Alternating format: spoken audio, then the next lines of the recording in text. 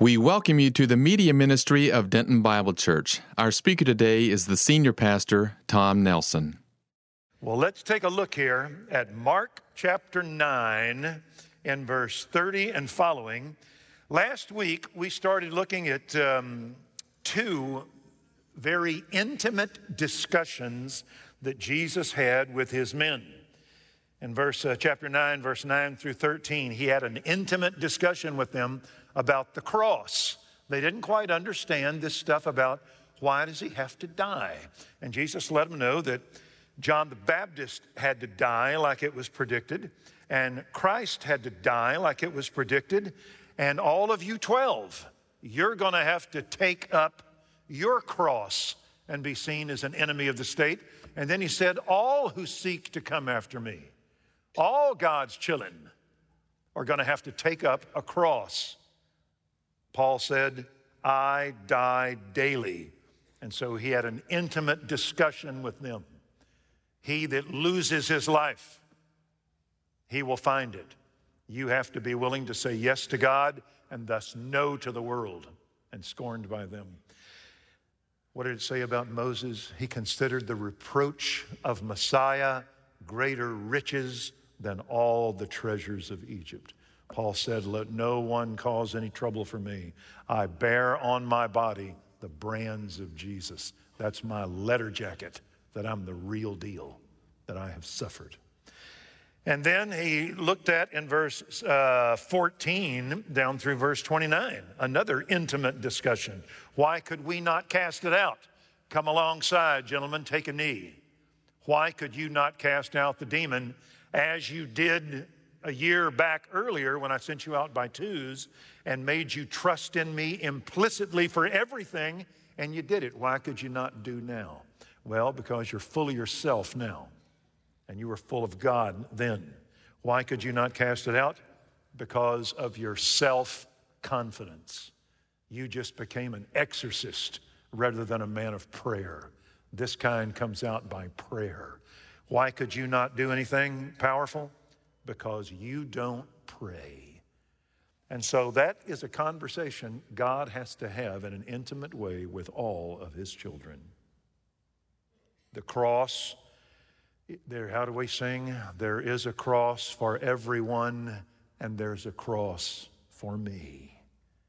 I give up my will, my word, my glory, and my strength to him. And to do this, it's going to be magic. It's going to be by the power of God, not through any gizmos or programs or chantings by me. It's going to be the power of God. You're going to have to learn how to pray. He that is much for God had best be much with God. Well, now in verse 30 and following, we're going to have 4 more intimate conversations in private between Jesus and his men. Whenever you're going to have the training of the 12, you're going to have essential private conversations where God speaks to the heart of his people by his word. Anybody that is anybody for God has had very close, upfront areas where he has poured out his soul to God and God has led him. Well, these are 4 more of them. In verse 31 and in verse 32, it says, he is in verse 30, he went and began to go throughout Galilee of the north, and he didn't want anybody to know about it. So he goes 25 miles from Mount Hermon all the way down to Galilee. And now he begins to teach his disciples. So it's like walking here to Louisville, all right? And I think he said, I'll meet you back at Louisville. And so he's teaching his disciples, and he is telling them. Now, I want you to notice, he doesn't want anyone to know where he is and what he's doing, because in 31, I want to get face to face with these men. Whenever your output exceeds your intake, your upkeep becomes your downfall. If you're going to be much for God, you are going to have to be much with God. There has to be an intimacy. Moses comes down from Sinai and his face glows from the presence of God. He tells everybody what he learned. Their face didn't glow. It's not just information. It's your proximity, that you're close to him. And so in verse 31, he's teaching his disciples. And he's teaching them that the Son of Man is to be delivered up into the hands of men. Literally, he's going to be betrayed. And they will kill him. And when he has been killed, he will rise 3 days later. This time, he really draws it out. I'm about to suffer. I know it's going to happen. I'm going to be betrayed. They're going to deliver me up into the hands of men. And I'm going to suffer, and they're going to put me to death, and I'm going to rise from the dead. And he tells them now, the point is, I know this is coming. I want you men to understand something, that my death is God's plan, my death is God's word, and my death is God's victory. I'm not going to be defeated by this. I'm not going to be outmaneuvered. I know that this is coming. The first thing ever spoken about me by Simeon is, Mary, someday a sword will pierce your soul. And so I'm going to die. And this is important because we have to understand this. These men couldn't. You see it in verse 33, they could not understand this statement. The cross was simply beyond them. Would you say that is the same for us and for all men? Trying to understand the mystery of why, for God to give us life, that his Son, the divine being of the Son of God, had to die. Why did this have to happen? He lets them know this is integral to your entire existence and your understanding of the entirety of the Word of God. And beginning with Moses and the prophets, he explained to them the things concerning him and all of the Scriptures.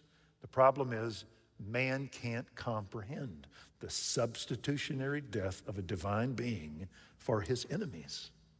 The cross is to those who are perishing foolishness, but to we who are being saved, it is the power of God.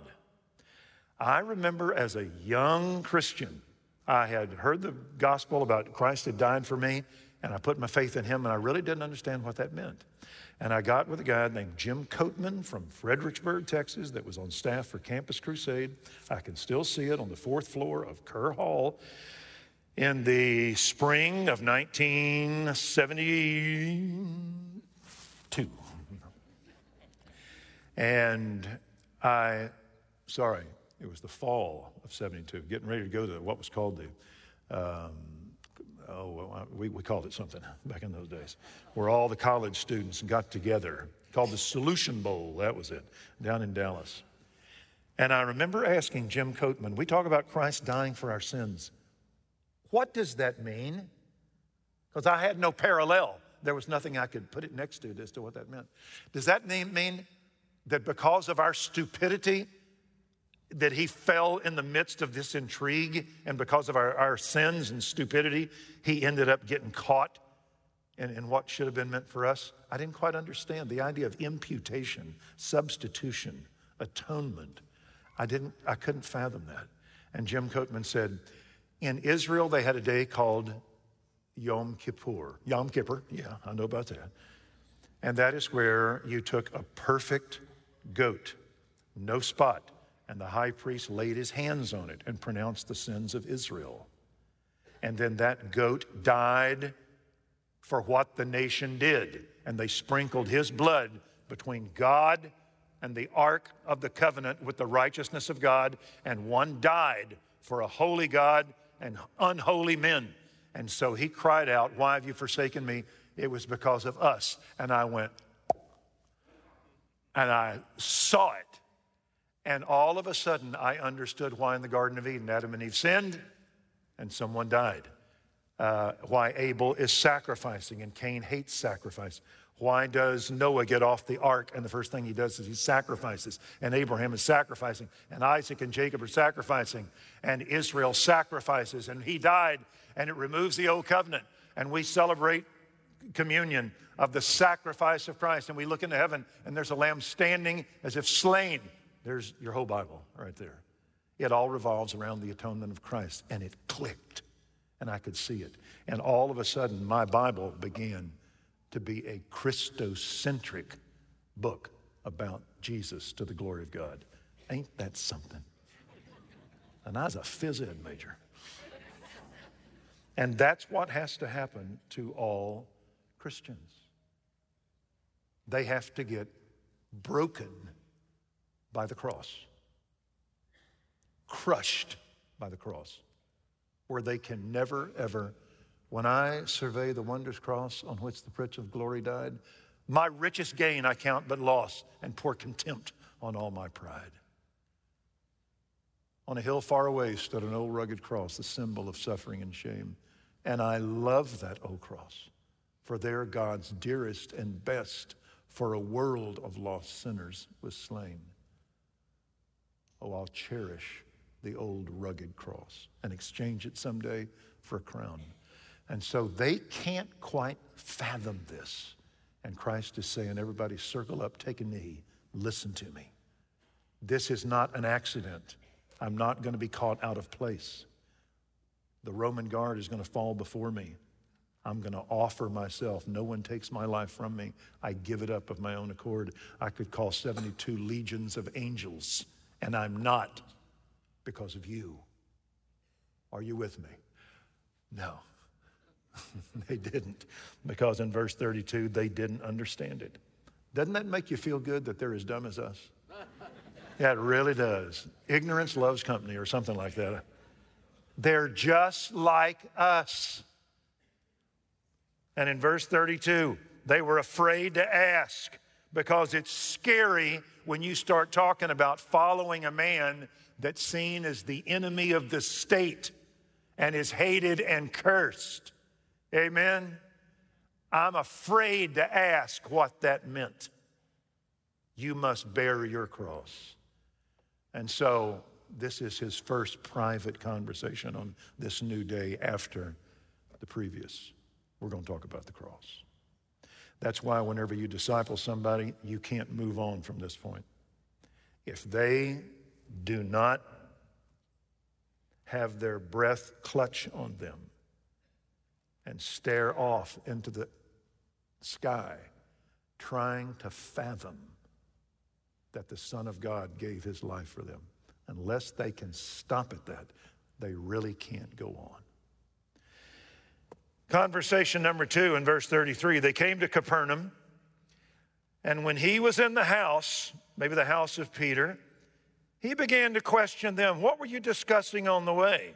But they kept silent. You know what they were discussing on the way? Who was the greatest?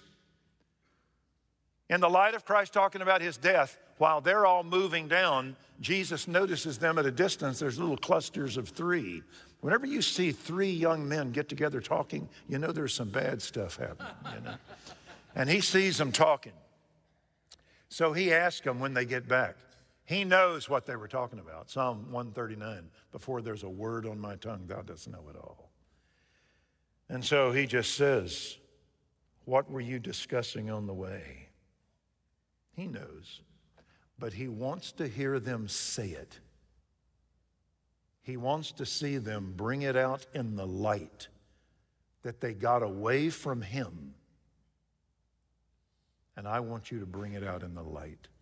You tell me, what were you talking about? And in verse 34, what's it say? They kept silent because they're embarrassed.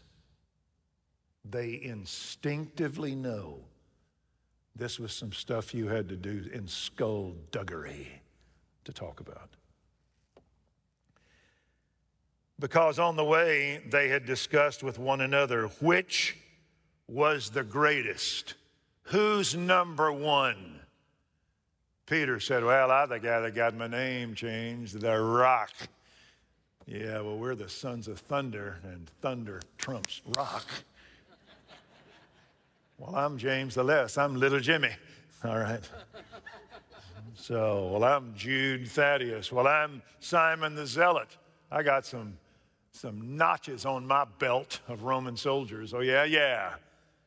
Well, in verse 35, Sitting down, he called the 12. He's not going to answer their question. Who's the greatest? Well, I'll tell you. No, he's not going to answer it. He's going to treat the question like a cancer. And this is the next intimate conversation. Y'all want to know what greatness is? Boys, I'm going to tell you. This is it.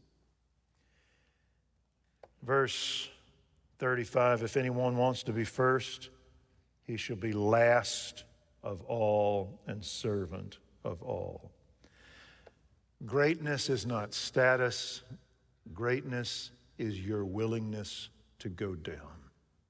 It's your willingness to serve. We have in our country a particular honor that if a man gets it and he appears on any campus, West Point or whatever, any place in the country that he appears on any base, he does not have to salute anyone.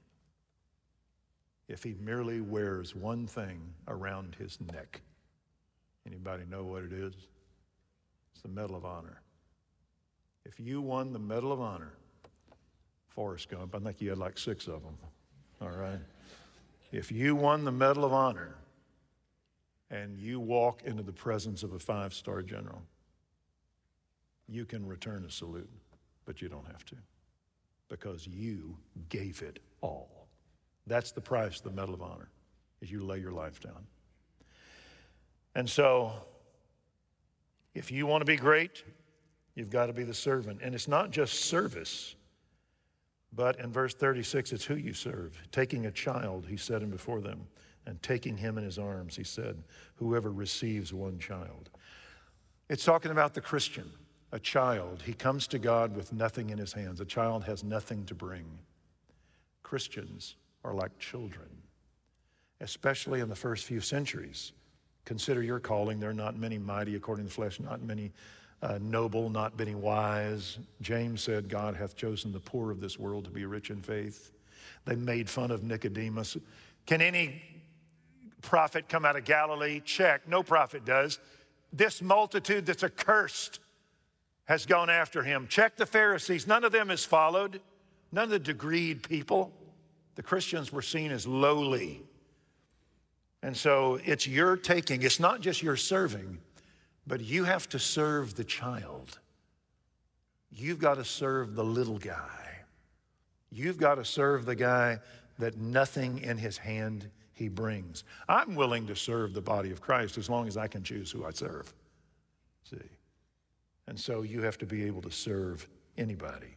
And when you do that, in verse 37, you now enter into another realm.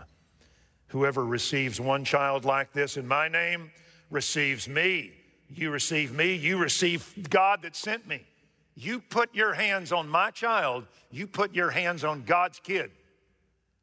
And so you're serving, as David would say, of thy, what did he call the believers of his day? As to thy majestic ones, they are all my delight. One time when I was a younger fellow, I took Ben and John, my 2 sons, to a Texas Rangers day down in Arlington. They were playing at that old stadium, remember? And we took a busload of YMCA kids down there. And I took Ben and John. We went to the game, we got out, and we started walking to the buses, and it was YMCA day, and there was just kids all over the park going to buses. Now, John Clark, my second-born boy, played for the St. Louis Cardinals. And my nickname for him was Retirement. Okay. He played for the Cardinals, made it all the way to the World Series, got a World Series ring. He was the stolen base champ of the Big 8, playing for the University of Kansas. Drafted 8th round, went to the Cardinals. And he could fly. He could flat run. And sometimes when he would be out, he would get hit with a running fit, kind of like a dog will sometimes. It would just overwhelm him, and he would just take off, just running, all right? I mean, the spirit was in his feet, okay?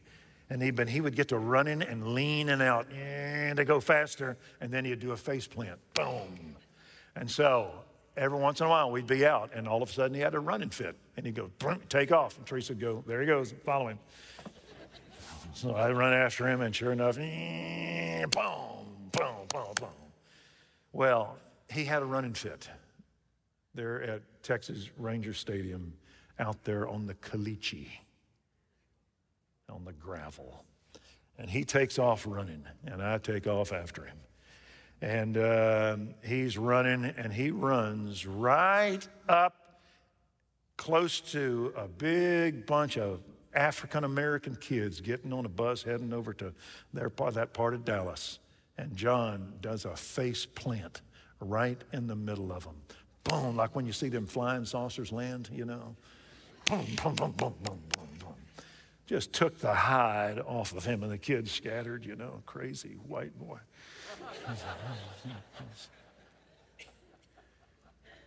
And this black kid probably is about 12 years old. And he comes running up to John. And he goes, hey, John couldn't have been 8. Hey, little buddy, Holmes, you got some wheels. And he's shaking all the caliche off of him and the blood and stuff. And John's sitting there and says, man, you got some wheels. You can flat run. And he pats him on the shoulder. Are you okay? Okay, now, you be careful. And I'm watching this kid that I don't know his name. And he is putting his hands on my kid and loving my kid and complimenting my kid. And I just looked at him. And I thought, where do you want to go to college, son? What do you want? If that anything that kid wants, he's got.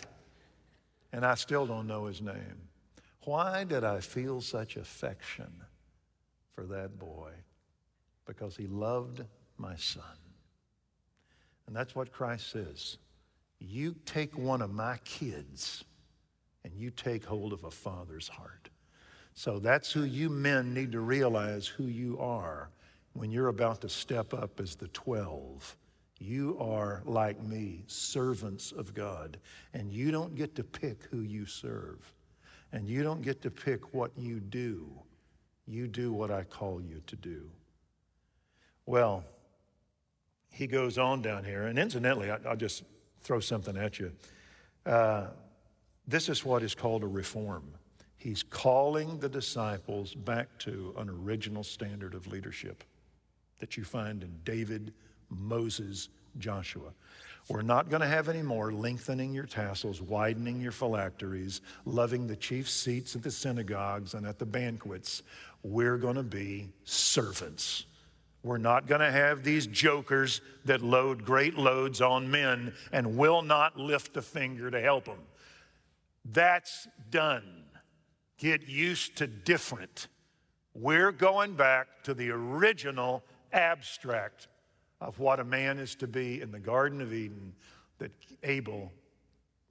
Adam are the servants of God. So we're going to be servants.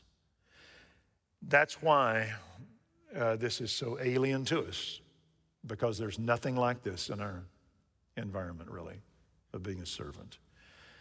Paul said, I was advancing in Judaism beyond many of my contemporaries among my countrymen. Paul was a climber, and he had to learn how to serve.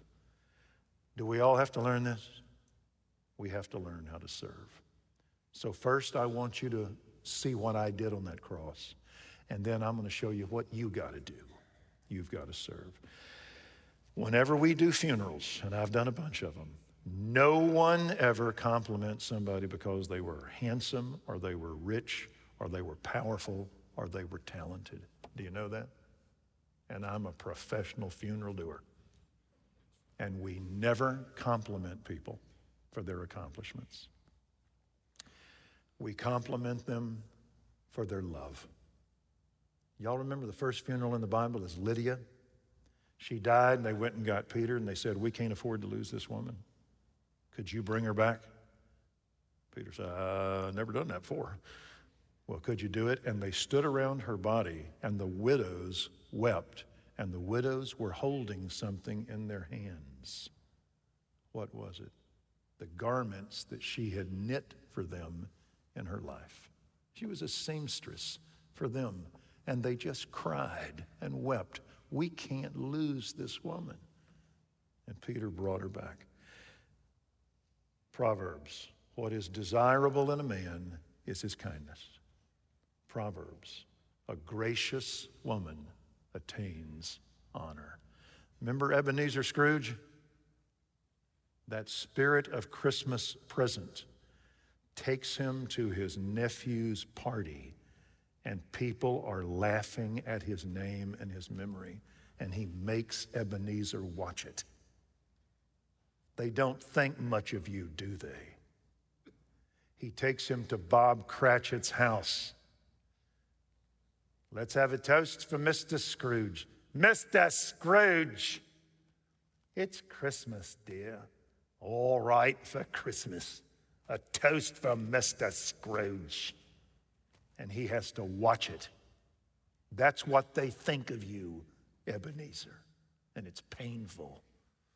And so this is the coin of the realm, is servanthood. Well, in verse 38, let's have another intimate discussion. After saying, whoever receives a child in my name receives me, John said to him, now this is a trivia question. How many times in the Synoptic Gospels, Matthew, Mark, and Luke, is John quoted? Answer, once. John's name is mentioned in Matthew, Mark, and Luke, but he's never quoted except one time, and this is it. When we think of John, what do you think of? He is the disciple who Jesus loved. John said that about himself. He loved me. Well, you want to see the heart of John? Here's the heart of John. After Jesus finished this lecture, I'm not impressed with your status. I'm impressed with your servanthood toward those who name the name. You're to be the servants of God. John said, uh-oh. Verse 38, teacher, we saw someone casting out demons in your name. We tried to prevent him because he was not following us. They had failed in casting out a demon. This guy was succeeding. He was doing it in Christ's name. They weren't doing it by prayer, and they were told to help somebody in Christ's name. We weren't helping, we were, verse 38, hindering him.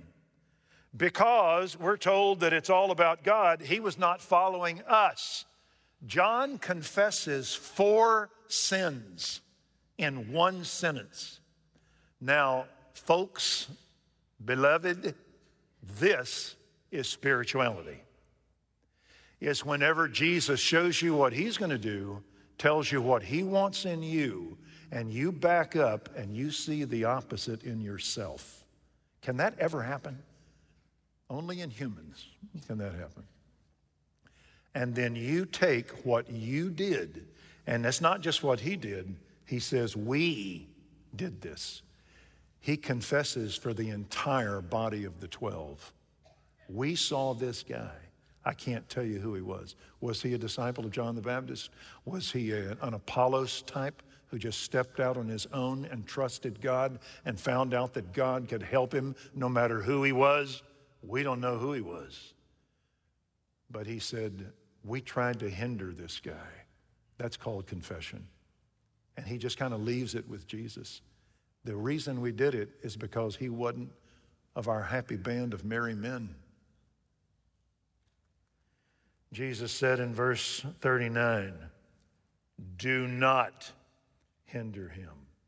He said, no, son, you did wrong. Let me stop just a second to encourage your heart. The disciples at this point of their ministry are like a group of 6-week-old German shepherd puppies that are stumbling all over each other. Lord, this shall never happen to you. Get behind me, Satan. Let's build 3 tents, one for you, one for Moses, one for Elijah. This is my son, listen to him. We brought him to your disciples, he couldn't cast them out. Unbelieving generation, how long am I to be with you? What were you talking about on the way? I really can't, I'm not real sure. Lord, we tried to shut this guy down. Sit down, son. Have you ever just had a time where you just keep doing the wrong thing? They just keep stumbling over the wrong thing. What I want you to do is everybody here turn to the guy next to you and go, yeah. That's you, yeah, because it is. Does this encourage you that these guys could mess up? They messed up because they do stuff just like us.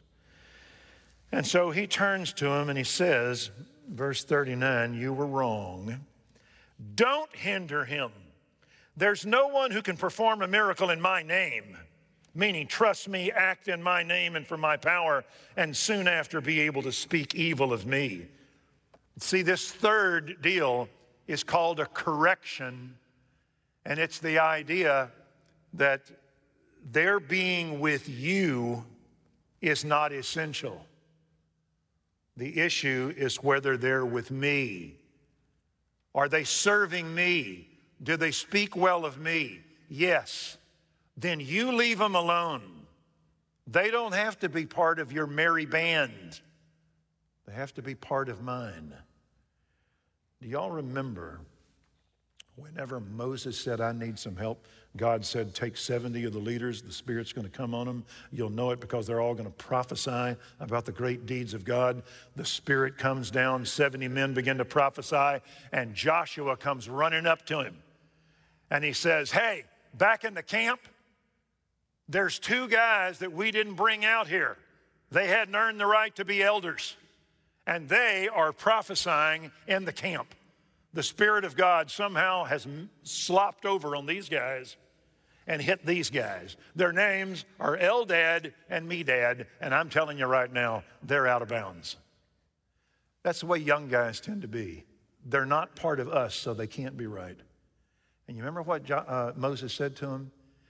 He said, are you jealous for my sake? He said, how do you put it? Would that all God's people were prophets. I wish everybody around here would extol the great names of God. Come here, Joshua. He said, this is not all about me. It's not about all your mentor deal. That's not the deal. It's about God. Isn't that a good lesson? Paul said, remember in Corinth, I'm of Paul, I'm of Apollos, I'm of Cephas. What then is Paul? What is Apollos and Cephas? They're servants through whom you believed as God gave opportunity to each one. I planted, Apollos watered. God gave the growth. So then neither he that plants or he that waters is anything. It's God who gives the growth. Amen? Jesus is teaching those men this. We're not starting a Christian cult here. The Petrine cult, the Johannine cult. It's not about you. It's about me. In verse 40, the lines had already been drawn. He that is not against us is for us. If they're not my enemy, then they're my friends. He's like saying, fellas, they must be for us, not with us. They can meet at another church. The issue is whether they are servants of Christ. John Wesley used to say, if your heart is right, give me your hand. And so he's trying to get them away from exclusivity, that we're the only guys. We're not. It's Christ. Well, I'll give you an illustration of this. I may have told you this before. Years ago, I went and spoke to the Denton Chamber of Commerce, and I prayed for a meal, shared with them a little bit, then I left to head off. And I left to head off, and I went to 7-Eleven, and I went inside, and there was a guy sitting on a walker out there. When I went in, he went, hey, Tommy, how you doing? Pretty good. You go to Denton Bible? Nope. Okay, just wondering. Went inside and bought me something. A girl at the cash register, hey, Tommy Nelson, good to see you. Oh, what can I say? It's good to be here. I'm leaving. A guy gets out of his car, walking up. Oh, Tommy Nelson, good to see you. Good to see you. You read my books? No. You sing the Song of Solomon? Yeah. Oh, you ought to see it. It's incredible. Yeah. I thought my fame had spread. I got home, had to go to the bathroom, and looked in the mirror, and I had my name tag on.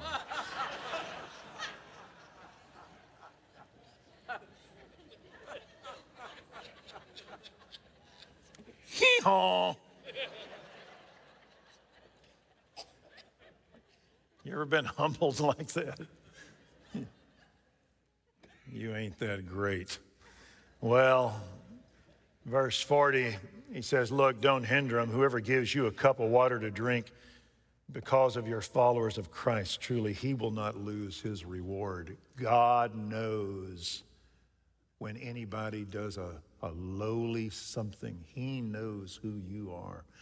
Y'all remember when Elijah had the widow of Zarephath that fed him? And he said,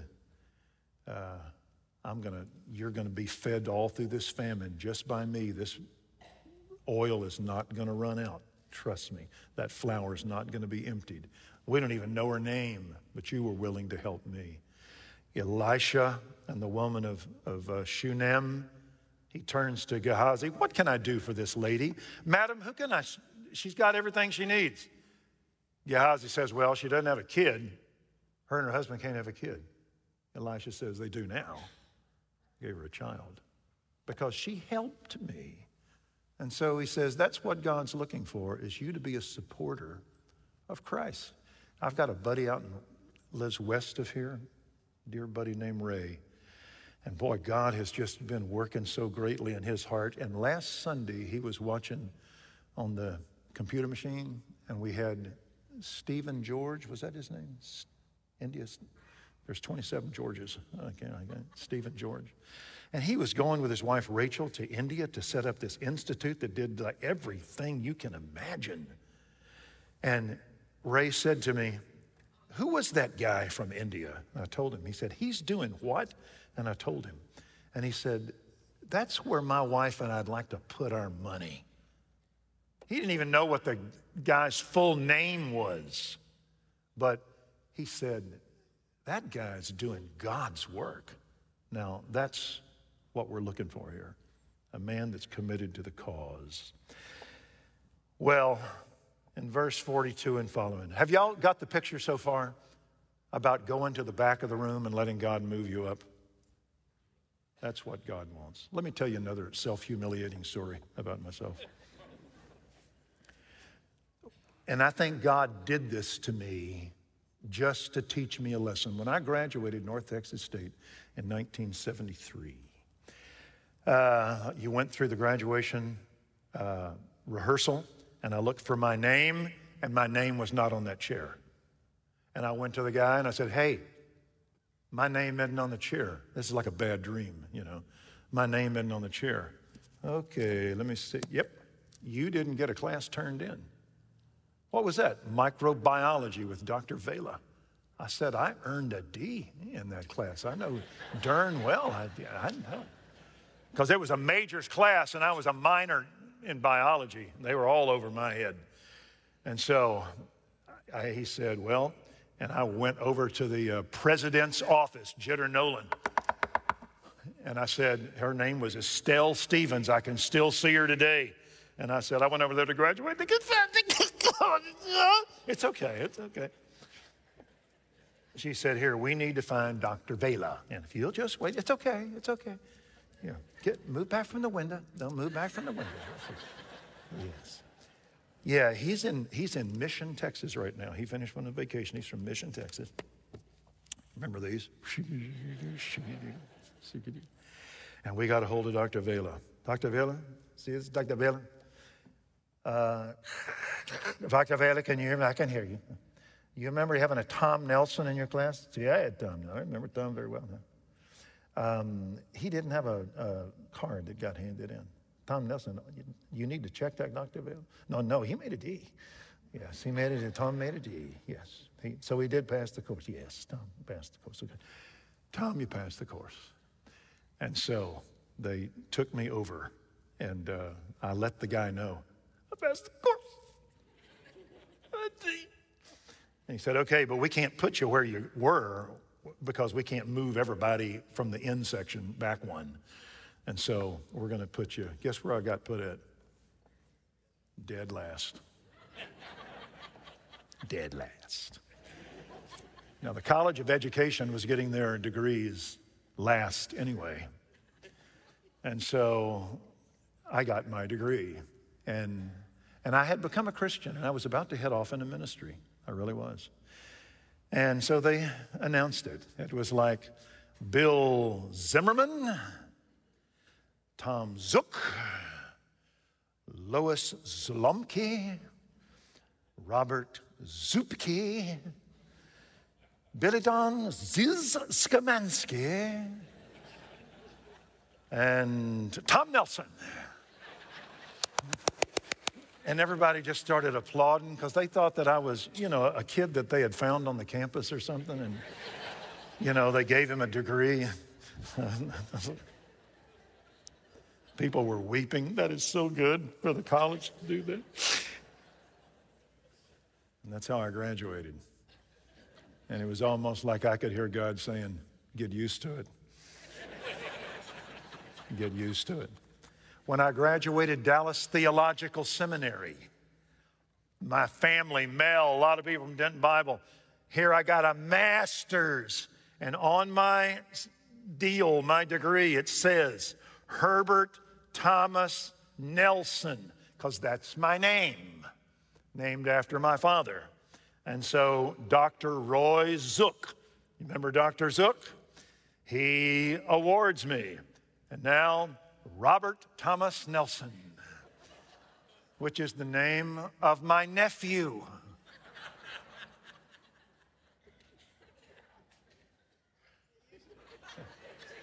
And I hear God, get used to it. Who cares if anyone knows it's you? You're not the big deal. It's me. Well, in verse 42, we conclude. Are y'all with me so far? You got to sit down and understand the cross, and you got to understand what greatness is. Go to the back of the room. Start your way up. It's the servant. And thirdly, it ain't about you. We're not in the elevation of you game. It's in the glorification of Christ. In heaven, we're all going to take our crowns, our wreaths, throw them at his feet and fall flat and say, worthy is the Lamb. So get used to it. Well, in verse 42, he concludes a major symphony with a minor note. He says, incidentally, boys, you cause one of these little ones who believe to stumble. Earlier, he talked about helping them. You hurt one of my kids. If I bestow leadership on you and you misdirect them, you let leadership go to your head like these Pharisees and Sadducees and Herodians and scribes and lawyers and all these guys, you do that, and it would be better if we took a heavy millstone, hung it around your neck, and threw you in the sea. You would do better to die and wipe your name from the register, and we never find your body, than for you to stand before me at having harmed my baby. You mislead them. You be a false teacher. You stand there with the Bible and the communion and the baptismal font, and you tell them I am not the Son of God. You tell them it's not by faith, that the Bible's not true, that the moral teachings of the Bible don't hold. And he says in verse 43, if you see your hand is going to cause you to stumble, if you see in you one iota of false, your hand's going to reach into the till where it shouldn't. Your hand's going to get on that, put it on that girl that you shouldn't. Your hand is going to strike somebody in wrath that you shouldn't. And incidentally, when you go read church history after the suffering of the Christians under Rome, Then Constantine becomes a Christian, and now it's legal to be a Christian, and pretty soon it's to your benefit to be a Christian, and pretty soon they just embrace the system. And I mean, you got corruption like you've never seen. Y'all know why they made priests celibates? They did it because they didn't want priests getting married and having bunches of kids, legitimate and illegitimate, and now having a kingdom that they would bestow on them from their bishopric or their abbot. And you'd have feudalism all over again. And they got to be such perversion in the leadership of the church that's what started the Reformation. It wasn't over doctrine. It's that Martin Luther just said, I am tired of these guys robbing my people by their superstitions and taking their money. He got tired of that. As a matter of fact, Mario Puzo wrote the book, The Godfather. It's a takeoff on the Borgia family of popes. And so they became abominations on the stuff they were doing. And that's the story of church history. Catholic and Protestant, same thing. Well, he says, if you see this in you, this is a great graduation message at a seminary. If you spot this in you, then you cut your hand off and you go through life a cripple rather than ended up. You see verse 43? What's the last word in verse 43? Fire. In verse 45, if your foot is going to cause you to stumble, if you're heading in a direction that ain't right, that's why we had that conference yesterday on wokeness. This is where you see a direction taken by the church in our country that is a 180 from redemption. It's not a minor point. You see your foot heading in that error, you better cut it off right now. Because if I find you're misleading my people, Jim Jones, David Koresh,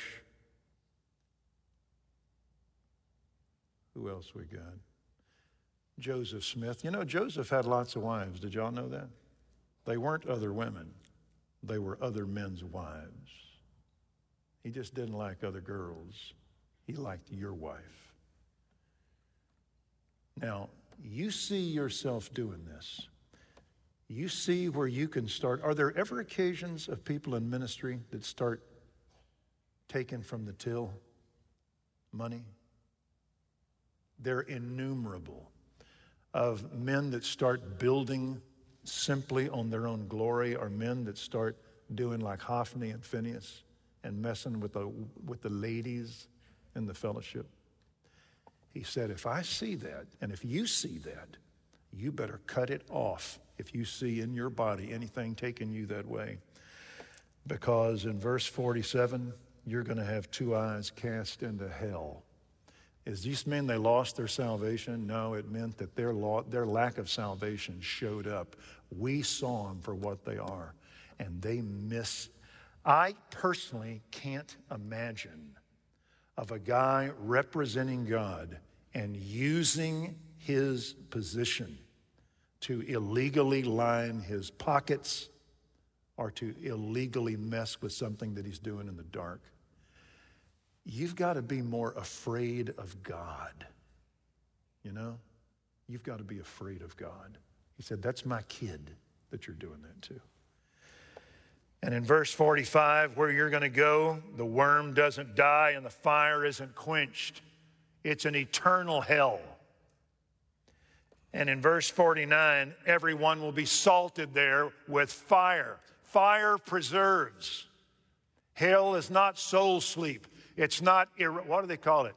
Eradication or annihilation. It's not going to be annihilation where you just disappear. No, it's a conscious existence. Is this scaring the pajabbers out of you? It's meant to. And he's addressing it to leaders that use their position to harm the people of God, to dishonor God. Peter said, because of them, the truth of God has been maligned. In verse 50, salt is good. And that's what we're to be. we are to be the preservers of society. We're the best thing ever happened to society. We preserve it. Would y'all say there's a little problem with society today? Anybody been watching the news since, yesterday? About how many murders we're now having? What are we going to do to change it? Nothing. Because it started way back when we denied that there was scientifically, biblically, literally, philosophically, we denied that there was a God. And the highest of all creations was an accident called man. And man had no ultimate infinite glory. And with no God and no glory for man, you have no commands that you should not do, among which are not stealing, not killing, not lying, not doing adultery, and something else bad, all right? And so now you lose God, you lose the dignity of man, you lose moral oughtness and guilt. You have no basis of justice, but you still have men with raging passions because they're children of the devil. And now you clump about 1 million of them in Minnesota, Chicago, Cleveland, Austin, and the like. And now what do these rudderless, motorless, ill-guided humans start doing? They have no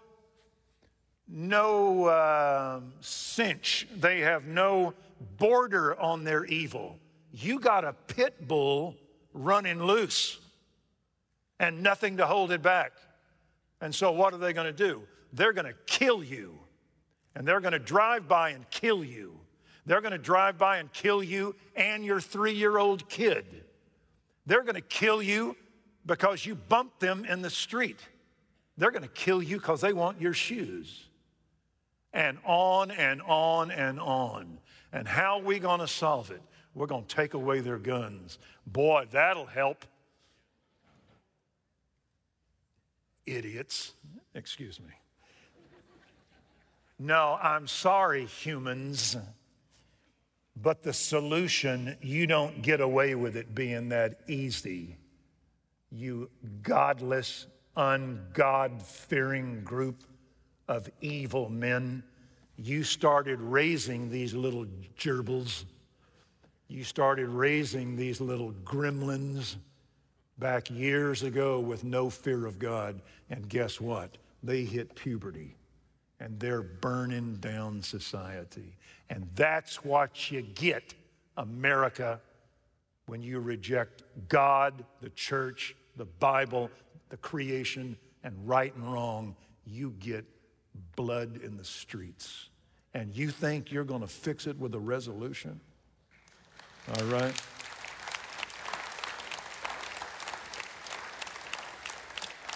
I'll assure you, I don't want to be dogmatic, but ain't nobody right but me right here. All right? No, and if you listen to Congress long enough, ain't nobody going to mention the idea of sin, right, wrong, God, 10 Commandments, or hell. Nobody is going to mention it. And if somebody ever stands up and says, look, we made our bed. We got rid of God and put Darwin in his place. Now we're having a breakdown of society. We're going to put Karl Marx in the place and cultural Marxism. You've gotten rid of God. You've gotten rid of man. You've gotten rid of right, wrong, dignity, the family. You've gotten rid of sexuality. You've gotten rid of marriage. Now you're forced to lie in the school to a kid who's nuts and tell him that you ain't nuts. You're a boy who wants to be a girl. You're totally sane. And now you think you're going to have some kind of taking away a gun or something and walk away. Think again. It's Judgment Day. God gave them over to a perverse mind that they might do those things that are improper. That's what you get. There's only one group of people on the earth that's going to be safe with. Guess who it is? It's us. It's us. We happen to believe in God and the creation and the dignity of man and right and wrong and sin and redemption and immortality, either heaven and hell. And that's the only place you're going to find security. So y'all just wait long enough till we burn this thing down, which they will.